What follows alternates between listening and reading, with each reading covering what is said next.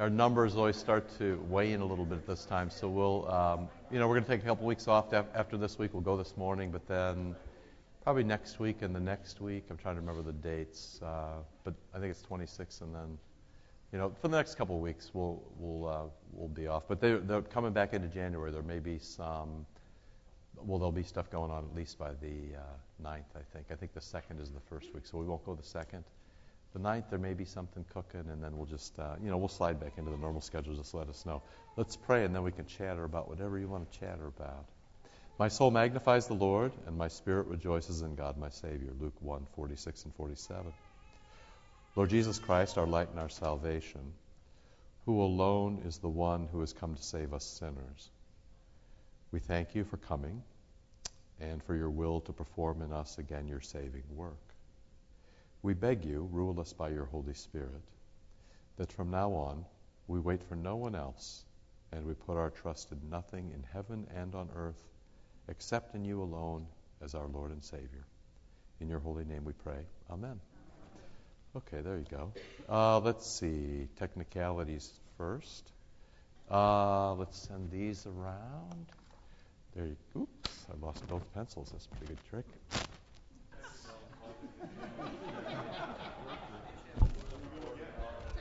I'm feeling great. I just have trouble with the technology. There you go. Send that, please. Thank you very much. Good. And then this goes to St. Matthew's Soup Kitchen in Chicago, Little Village area, right? They serve about 400 people a week. So, and occasionally people go down there, at least those, and then people volunteer. So it's cold, and they're doing a good thing. So try to help them out there. Okay, anybody? We just have the thing that we had last week in your hands. Anybody need one? I got some if you need one. Does anybody want one? You help me, Carol? Thanks. Questions about anything? About anything at all, or about whatever it is that we're doing, doing next? Everybody okay? Karen Crawford. Very nice to see you again. What's on your mind? I would like to know how much of that debacle Pastor Dana sat through last Sunday.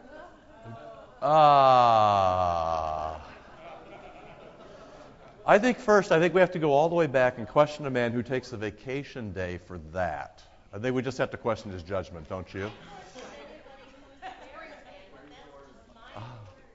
I think he lasted till the middle of the third quarter. That's pretty good, don't you think? He couldn't feel his toes anymore, and he came home. Isn't that what your mother always taught you? You can't feel your toes anymore. You come home. I just think he could have used that same vacation day for, a day in Florida on the beach. There's just limitless possibilities for warm weather. So, Anything else you got cooking? All right. If you've got this in front of you, here's where I was thinking about the whole thing in a different way. Is Carol Holter here? I don't think she is, so I'll talk about her behind her back. She is here, so I can't. I'll talk in a different way. I'll talk in front of your back. That would be never mind. Or I was thinking about you and then about Kathy Thorne, because Kathy's kind of the leader for the next. Kathy is here. I did Spire. So let me put my punch in for, one of the things we could get a little better at that would help leaders here. So in this case, Carol is the leader, Kathy's the leader, would be if we worked a little more quickly on the board. We tend to be a last-minute congregation. I know that you're busy, but if we work a little faster out front, it's a little less stress. So actually, this is kind of where I was going. I actually was thinking everything I said last week could be recast in, how could we make you successful? You've chosen to lead in a particular place. You've been put in a particular place. So we say to ourselves, how could we make you successful? That's another way to phrase this question as you go about Christmas sharing. Or how can we make Kathy, now in real time, how can we make Kathy successful as she does the very noble work of sort of leading Gifts for Grace? Think about your governing board members. How could you make your governing board members successful as they go about their tasks? Think about Sunday school teachers. Think about pastors. Think about everybody here. Think about what you can be doing. If you're not the leader, then you're a follower. If you're a follower, How do you make the leader in any particular venue successful? How do you make your elders successful? How would you do that? So that would be another way to set this question. You remember where we started? We started with the centurion, who's a very powerful man. He commands 100 Roman soldiers. He has a man who is sick. He can't heal the man. He loves the man dearly. He comes to Jesus. He says to him, you know what? I know what it is to be in authority, to be a leader, and I know what it is to be under authority, to be a follower. And in that, he clearly recognizes Jesus as the leader, and he clearly recognizes himself as a follower. And he says, please heal my servant. Jesus says, do this. He says, boo, I'm not worthy. Jesus says, this is how I work. And in the centurion, you have his, of course, that's the way it'll be. You actually have the same story today with Mary. The angel comes to Mary. The angel defines what it is. We would like you to bear the child of God himself, of the triune God. It's very clear that the angel is in control, especially because the angel speaks for Christ. And Mary's response could be no. It's extraordinarily important for you to understand that she could say no to this. Mary was not forced to give birth to that child. Had she said no, the Lord would have figured something else out. I have no idea what that would have been. But nothing in the Christian life ever happens by force. So she says, yes, in that sense, she follows the lead of the angel, but then in her own right becomes a leader, right? In much of the Christian church, throughout history, Mary's been seen as the first disciple, not Peter, not the apostles, but Mary, because she appears early. She says yes. Her first word in Scripture is yes, and her last word in John 2 at the wedding of Cana is, do whatever he tells you. So she's seen as obedient and teaching other people to be obedient. She knows how to follow. She knows how to lead. So we need to think about what it means to lead and follow in a church. And this kind of practical stuff of Romans 12, when we read through Romans 12 last week, it's as much about making the people around you better as it is about doing the things that you're meant to do. Now, you shouldn't hear me in any way as giving you some sort of business seminar. I'm just telling you how the church works. The Lord speaks a word, and we're meant to love his word because he wants our best, and obeying and loving that word will be best for us. The Lord puts different people in different places. He uses different people for different things. He used Mary to bear his child. He uses Peter to be the lead apostle. He uses Timothy and Titus to be the next generation. The Lord constantly uses people. He uses all of you, and that should have been very clear from last week when Paul says, although it would be better to say when Jesus says, because Paul doesn't do it on his own. When Paul says, hey, be a living sacrifice. Everybody's been given a gift. Take a good look at yourself. Sift the data. See what you're good for, and then get busy. Everybody who comes into the church is meant to be busy somewhere. It doesn't mean that, and in this congregation where we've got a whole congregation full of leaders, you all can't lead at once. It just doesn't work. But you're meant to look at what your skills are, and you're meant to get busy. That's part of the Christian life. It's why the new member class in this congregation, and we probably need to do more of this. We talk about what it is to live as a Christian the last 3 or 4 weeks. This is not just about opening up your head and cramming a lot of doctrine in. This is about going out and living in the world the way Christ would have us all live. So to do that in any given situation, you need to know if you're leading or following. And I'm at point number 6 then on this. My first plea to you was that you'd find your spot. Everybody's got a spot in the church. We need to find our spot. Now, we can help people find their spots. We never want anybody not to have a spot. We can do better and better. But everybody needs to find a spot. Or, as Romans 12 said, help other people find their spot. Examine yourself. Get some advice. Try to discern. Figure out where you belong. I once had somebody join the congregation here, although I think maybe they're not around anymore, but who said in the very first meeting with them, I'm pretty important. I got a lot of money, and I should probably be an elder here. That was a very interesting first meeting. You just kind of go, not what you say, because in one congregation, maybe you are the right person to be an elder, but in another congregation, maybe not. So the first thing was, find your spot. I'm at point 6. You got to work your spot. If you're leading, then you lead. If it's following, then you follow. Whatever it is, get busy. And now I'll go to you a little bit, and I want to just test your kind of normal Bible knowledge. I didn't want to try to write an exhaustive thing on this, but I just ask you, what makes a good leader in the way of Jesus Christ? The first thing I'll give you is no hiding. So I understand the need that often people come to the church, and the rest of their week is very difficult, and they just want to come and get some rest. And I can be respectful of that for a time. That people have very difficult lives. Maybe they're going through something difficult with their family, with their job, whatever it might be, and they need just to come and rest. I can be respectful of that. That's important. But that can't be it always. We read from Romans 12 last week about how everybody is part of the body. It's Romans 12 and 1 Corinthians 12. The church is a body. Christ is the head. Everybody else has something to do. So, it's like if you go a little bit too hard, you might take a day off and give your knee a rest. But eventually, your knee's got to get busy again. So even when you're leading, first, no hiding. And then even when you're leading, follow me. If you're a leader in a congregation, it's extraordinarily important that you don't work with your own good ideas. At least you don't work with your good ideas until Christ has gotten to have his good idea. Because real honestly, the world does not look like the church. The church can learn from the world, and frankly, the church can learn a lot of good things from the world, like, how to keep its books well, or how to be efficient with its use of time, or name 100 things. You all bring a lot of skills from the world, but the world doesn't run the church. The church runs the world. We have kind of in America this distinction of sacred and secular. There are some holy things, and then there's some unholy things. You know what? In the Scriptures, it's not that way. If you sort of run through the Scriptures, just even takes Acts chapter 2. There's no distinction in the church between sacred and secular. Everything is sacred. The disciples are in charge of the whole bit, every aspect of people's lives. We're a little too independent sometimes as Americans, and we're a little too independent of each other with it's all about me-ness. It's about the community. So the point of all that is to let the sacred have the first.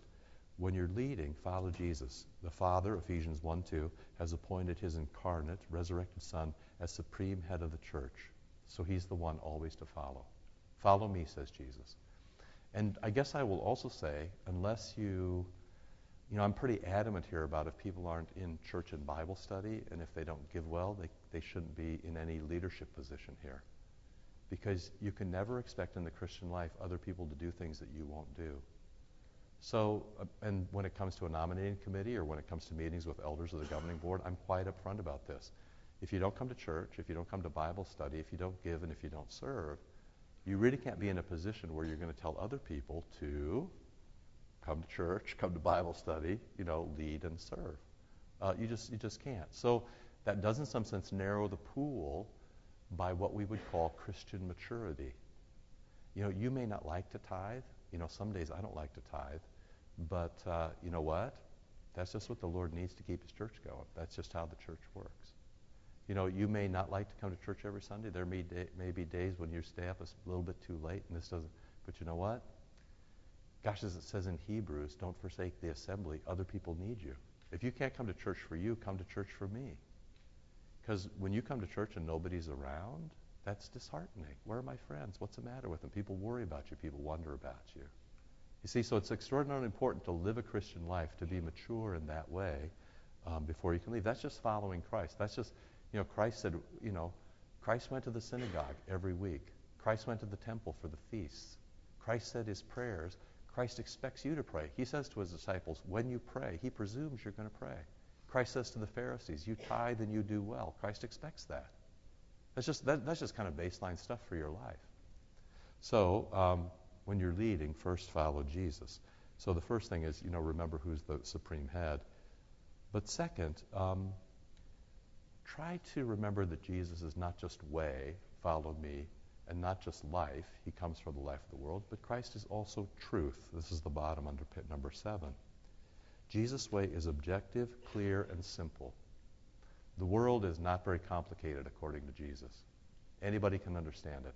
Christianity is not an intellectual exercise, but it does take extraordinary self-discipline. It does take extraordinary exposure to the means of grace. It does take commitment. It does take love, if you will. It takes obedience. So his way is objective, it's clear, and the tougher things get, and hopefully over the past few years we've all learned this lesson, the tougher things get, the more you obey. The tougher things get, the more you obey.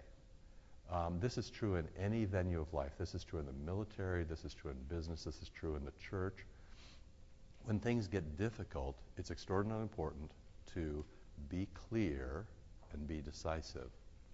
And when you're not, when somebody isn't, when there's nobody who's a leader, when there's nobody who's clear and decisive, when there's nobody who can articulate what it is, things go haywire.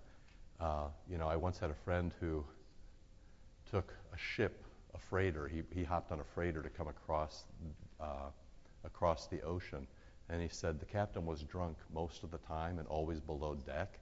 He said in fact the only time he saw the captain was when they got in a very difficult storm, and it was a container ship. The container started to get pitched out of balance, which could actually they either fall overboard or they flip the ship upside down. So then the captain arises, comes to the bridge, fixes everything, then he goes back down to his room and drinks some more. Well, that's not the perfect paradigm, but to be real honest, you actually understand that in difficult times, anybody who, coaches will tell you this, leaders will tell you this, pastors will tell you this, military people will tell you this, when things go really bad, you can't be in the middle of a battle and some lieutenant is barking out orders and then some, private or sergeant says, now, do you really think so? Because I think if we just put some, can we just think about this? Because then by the time you say shoot, everybody is shot. It just takes some, it just takes some level of obedience. And fortunately for us, it's all about obeying Jesus. So the tougher things get, the more careful we are to obey. We should do that all the time anyway. Then flip the page. I'm just giving you a couple here just to get you started. Another really important thing is loyalty. Jesus sticks by us no matter what. And I've said this to you before, betrayal is the only sin.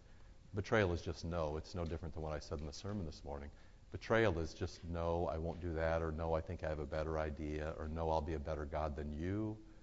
Or in Mary's case, it would have been, no, you've probably made a mistake. You want to talk to the girl down the road. You've missed it just by 2 mailboxes. I think she would just be better than me. Yes, please.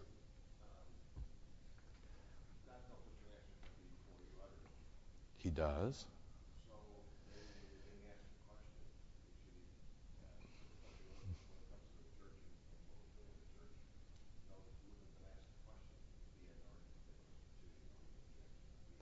Yeah, so God knows what your answer is going to be. Now, the only thing that's true because God knows exactly who you are. Agreed. And so He does put these questions to you. Of course, you can't see it from that direction, right? You can't see. No, that's right. When the question comes to you, so the question comes to Mary. God, in fact, does know what's going to cook, but Mary doesn't, and that's true for all of us too. So we want to listen to that, and but we have a pretty clear paradigm for what yes looks like. Here's the thing: most problems in the church, most problems in your own life, most problems in the church, most problems in your own life would all go away if we just sort of did the basic things: Christ, Scripture, prayer, the divine service, mercy, witness, right, generosity. There's nothing that's unclear about that. I can just tell you, here's what God wants for your life. He wants to be first. He wants you to read your text. He wants you to come here and be baptized and take the Eucharist. He wants you to give generously. He wants you to be merciful to people around you. He wants you to live your life as a witness. There's nothing I've said to you that, takes an 800 on SAT to figure that out. We can tell you what that looks like. It's easy. He even gave you a number where all you have to do is shift a decimal point over. It's not that difficult, right? It's just not that hard. The difficulty is in the execution. The difficulty is in the obedience. The difficulty is I think I have a better idea. Yeah, and I give you an example of Christ's own loyalty to you. He puts his body and blood into you, and you carry that around. And, that's great at the death point. You can't be destroyed.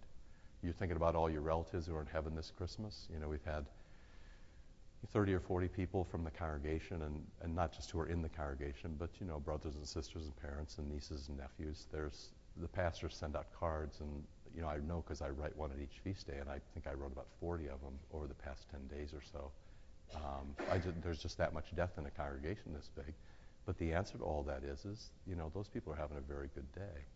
So we come here, we're indestructible, we're united with all of them. So I just sort of put you, what else biblically would you say makes a good leader? Can you think biblically for just a second? Not just, it's not that the things you know from business or from military experience or from athletics or other things. In fact, I just saw a thing yesterday. I just read an article where it said your earning is more tied. A better predictor. People always think it's a big deal to get good test scores and even go to good schools. But do you know that playing athletics is more of a predictor of your income than your SAT scores? Isn't that interesting? Why do you think that might be? I mean, what does athletics teach you? How to work with other people. And frankly, what else? Go ahead. It does teach you how to lose as well. Lose graciously and lose well. Exactly right. And Karen? Discipline. It does teach you discipline. And it teaches you, go ahead. How to depend on other people. And especially a coach. How to do what a coach asks you to do. Coaches always talk about buy-in and how to follow, right? Yeah, which is very difficult for all of us. And those things are critical when it comes to real life. I mean, this is just not. This isn't. I mean, this isn't just theoretical stuff. This is just how we live, right? How we live together. It's so important. I mean, you play on a team. It's important to know who the coach is. That's important. Kind of a first day kind of thing. If you're in the military, it's important to know who your sergeant is, right? That's an important thing. What else would you say? What else would you in the church? What else would you say? Is there anything else you'd name? I left you a space or two. Yes, please. Empathy is a good thing. So by empathy, can you just say a little more about that? What does that actually mean? Yeah, to understand what other people's needs are. And that's a very good thing in people who lead. Oswald Chambers has this great little devotional book where he says, in one of the devotions, he says, there's always one fact in the other guy's story that you don't know. Isn't that great? There's always one fact in the other guy's story that you don't know. There's just always one thing that you don't understand. Forget about just having half the story. There's always one thing about a guy you don't know. When people are having a bad day, there's at least one thing you don't know about. Martha? I think it's the service in life. Can I press you a little bit? That seems to us often to be a contradiction in terms. So Martha said it's very important to have a servant heart, and that's also often a learned thing, and that actually goes with maturity. But how do you think, and this could be for any of the rest of you, how do you think servant doesn't normally go with leader for us? Those are usually two categories. Servant heart gets a hyphen. You've also seen servant leader. That gets a hyphen, right? So how do you think to be leader in some sense means at some point you have to make a decision, right? At the most basic level. In any organization, if you don't have somebody who's going to make a decision, what happens is you get a lot of good ideas and everybody goes home frustrated because nothing ever happens because nobody ever decides. This could be for any of you. How do you think those two things fit together? So a servant heart, but that servant heart isn't a leader. What do you think? Anybody got an idea? Yes, please. Good. So the leader still has to make decisions, but in the decisions that he makes, see if I'm saying this correctly, in the leader that he makes, he's first paying attention to what the Lord wants. I'm going to press you a little bit in the way of Byron, and he's also paying attention to what other people need, because you don't want decisions that break people. But on the other hand, at the end of the day, somebody does have to decide. Did you hear that? The first commandant in the Marine Corps, when he'd sign letters, he'd sign "Your faithful servant," which, frankly, is not how I thought Marines normally thought about their commandant, but, it's a very interesting thing. Good. So service is action, and we get that list from 1 Timothy, and there's a range of virtues that one needs to exercise, if not perfectly, in some strong capacity. Otherwise, things just kind of fall apart. People also need to recognize that, too. Jack? I was going to say it helps you to realize what you're supposed to do. In what sense? It helps you realize how big you are. Are you talking about the leader now or the? Yeah, every leader has limits. Absolutely. So you need to get to your limits, but not any farther. Would that make sense? You need to kind of press out as far as you can. So you need to know your competencies. Yes, please. Right. So as the Lord serves, you serve. Now the thing is we have to break that into which capacity in any given situation. You know, so for wherever you land, and this goes back to the initial thing of knowing if you're a leader or a follower. Can I push the question on to, you want to say something, Ted? Go ahead. Right. So in the same way, now this is a good Christian leader has the characteristic of gentleness. I'm going to just use this as a transition to the next thing. So let's say a Christian leader is both a leader and gentle, okay? So tell me practically what gentleness will look like. Can you just tell me what you think that might look like in any situation? Just pick a situation and tell me what that would look like. Right. Yeah, right. Right. Right. Right. So did you hear that? It's difficult. This is always difficult in the room. So he used the horse whisperer as an example where, and summed it as power under control, where you have this horse that's very difficult because, and it's frankly interesting because the horse has been injured. So that's because frankly a lot of people have been injured, right? The church is filled with injured people. And yet there's two things going on. There is the whispering, but the other thing you said is it's also towards something. There's a very clear goal, which is to lose the wildness, right? And one of the interesting things in the church is people spend too much time wanting to remain the way they are. Okay? Whoops. Did I elicit something there? I mean, here's the thing. So people come in. You come in because you have a need. There's no other reason you'd get up on a cold morning and come here, especially in Stay for Bible Study. You come because you have a need.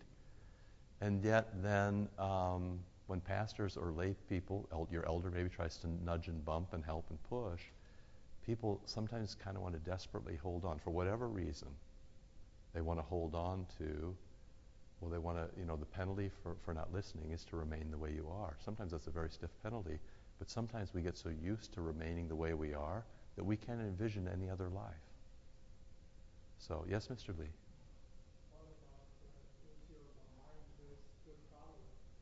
Yeah, we're going to, so what about the issue of a mindless good follower? So that is, for me, the antithesis of Christianity. A mindless good follower. Because to be mindless is, I just say it as simply as I can, the Lord gave you a mind. And you need to, in fact, use it to the full extent. So that would be the worst thing. Our problem in the church is probably not that we think too much. Our problem in the church is probably we think too little. If we'd think a little better, we'd do better. Pastor Gaining and I are having it's fun to, everything is cooking during the weekend, so we don't actually get to talk, but it's interesting the times we do get to talk. So, in the walk between my office and the sacristy and then sort of carrying on almost to the door. That's why we're late occasionally, because nobody's put a period on a sentence back there. But we were talking about how sin corrupts your thinking, your feeling, and your acting. Okay? So if you engage in a sin, the example that had been used, that he heard, it was a very fine example of a man who sort of takes off his wedding ring and goes into, a club. When he takes off his ring and puts it in his pocket, that's a sin.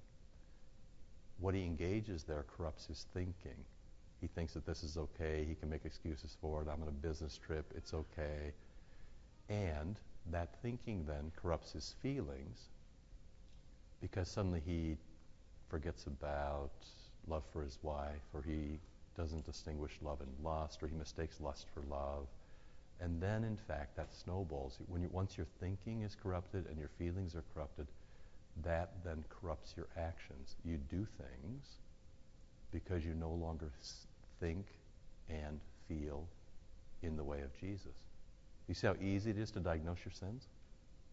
You lose your mind, you lose your heart, and then you lose the rest of your life. That kind of stuff is so basic. Here's the thing. That's what a pastor is meant to do for you. A pastor, when you come to confession or when you come to talk with a pastor is meant to say to you, I think you've lost your mind. I mean, so thinking is extraordinarily important.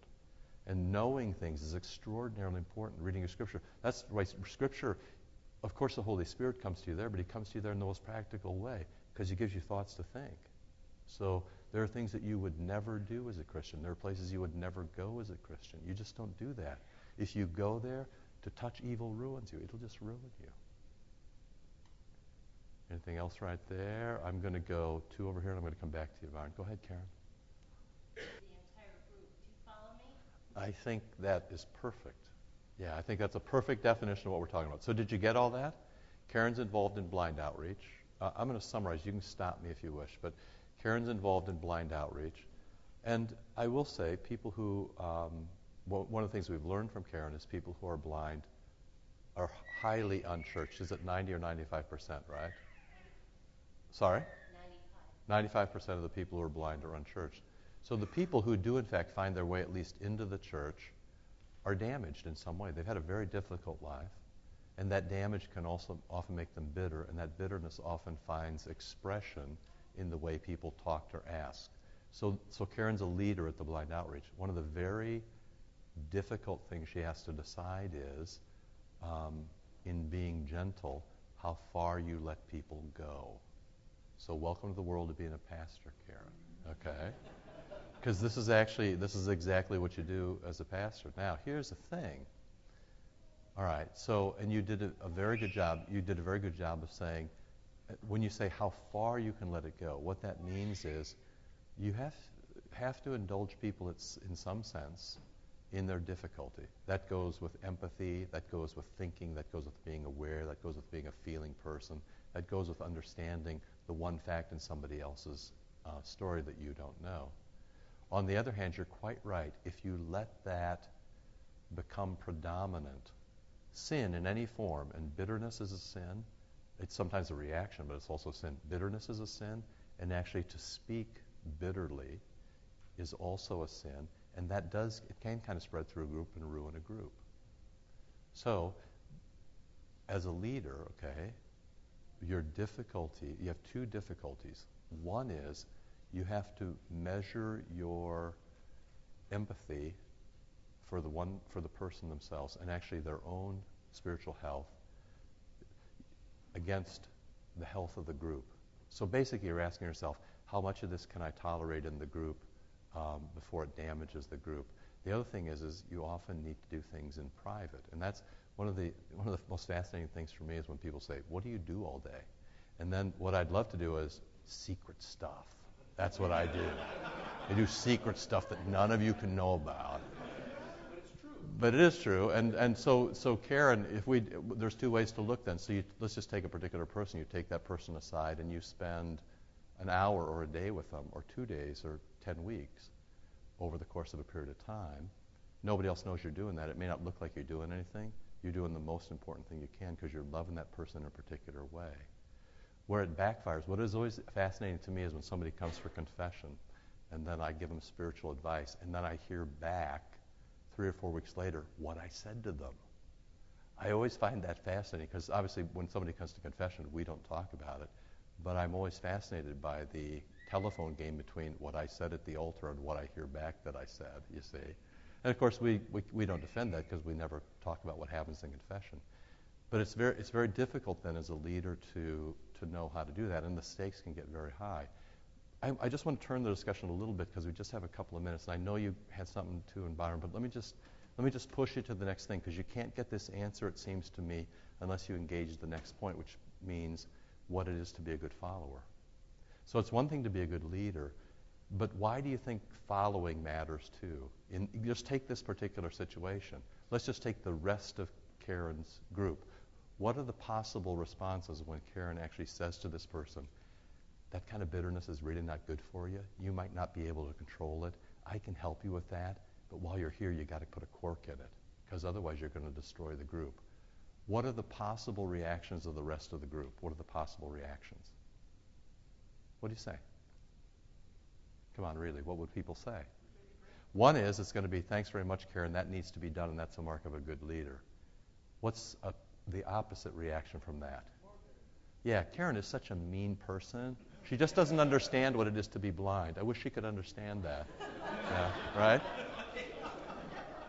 I mean, that's that. No, seriously, isn't that the other side of the thing? It is exactly that. Yeah. All that. Yeah, right. So let me just pose then to you. We've only got a couple of minutes, but I just want to pose this because we didn't get all the way there, and that's okay because I don't have any place I've got to go. But I do want you to understand this. What then, and you can translate Karen's group into an entire congregation, into a church. What's important then for people who are followers? So let's say this isn't your year on the governing board. What's an important, or this isn't your year to be an elder. What is it important for you to do? How does the scriptures talk, or how does the catechism talk? How does it talk? To give people the benefit of the doubt, to put the best construction on everything. I'll just give you a best construction thing. I'll give you a real life best construction thing that none of you know, but I'm going to say it because I wish I'd have said it. Somebody said about John Crow, that's John right there. I can't believe the prices he's selling those lots for next door. I can't believe how cheap they are. What's my first reaction? My first reaction is,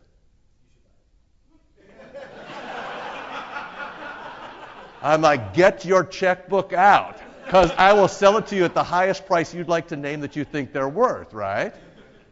Okay, so but here's the other thing you should know. You correct me if I get my facts wrong, but people are like, I can't believe what the ask price is, I can't believe what the ask price is. Okay, so we need to sell the land. We put very large lots on the market. Nothing happened for 6-8 months. And then the realtor said, do you know it's a recession? See, we're aware of that. And then he said, do you know that smaller lots are in fact selling? We said, no, we didn't know that, but you can keep going. He said, if you would subdivide your 5 lots into 6 lots, you'd make the same or more money, and they would in fact sell. And of course, our interest is to sell. So John has done the work to subdivide it into 6 lots rather than 5, which means we'll get 6 checks rather than 5 checks. The checks will be smaller, but the total will be bigger. So before anybody says, like somebody said to me this week, he has no idea what he's doing, then somebody should say, gosh, maybe he has a different idea. A better idea. And maybe we could give him the benefit of the doubt. That would be an interesting way to play church, you see. So the fact is that we have, one lot sold, and we have interested parties now in about 3 or 4 other lots. I mean, really interested, the kind of people that are walking through again and again. Because after all, I have good advice about delevering at a time of increasing interest rates, yes.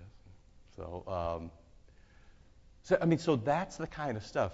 That's the kind of stuff. So in every situation, you give Karen the benefit of the doubt, you give John the benefit of the doubt, give your elders the benefit of the doubt, give your pastors, because there's always one fact in people's story you don't know. Part of being a good leader has all the things we talked about, but part of being a good follower is actually to follow.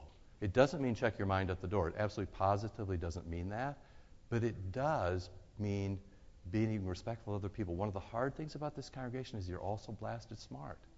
In fact, oftentimes I go in meetings and you all think you're the smartest guy in the room. So I often go to meetings where I have 15 guys who are all the smartest guys. You know how hard that is?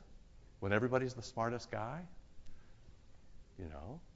But so the answer is you figure out who the congregation or who the Lord has put into place, and you follow. Not mindlessly, not uncritically, but with the benefit of the doubt. Because things like, why did the price of the lots go down, is very easily described by, because now they're 6, not 5.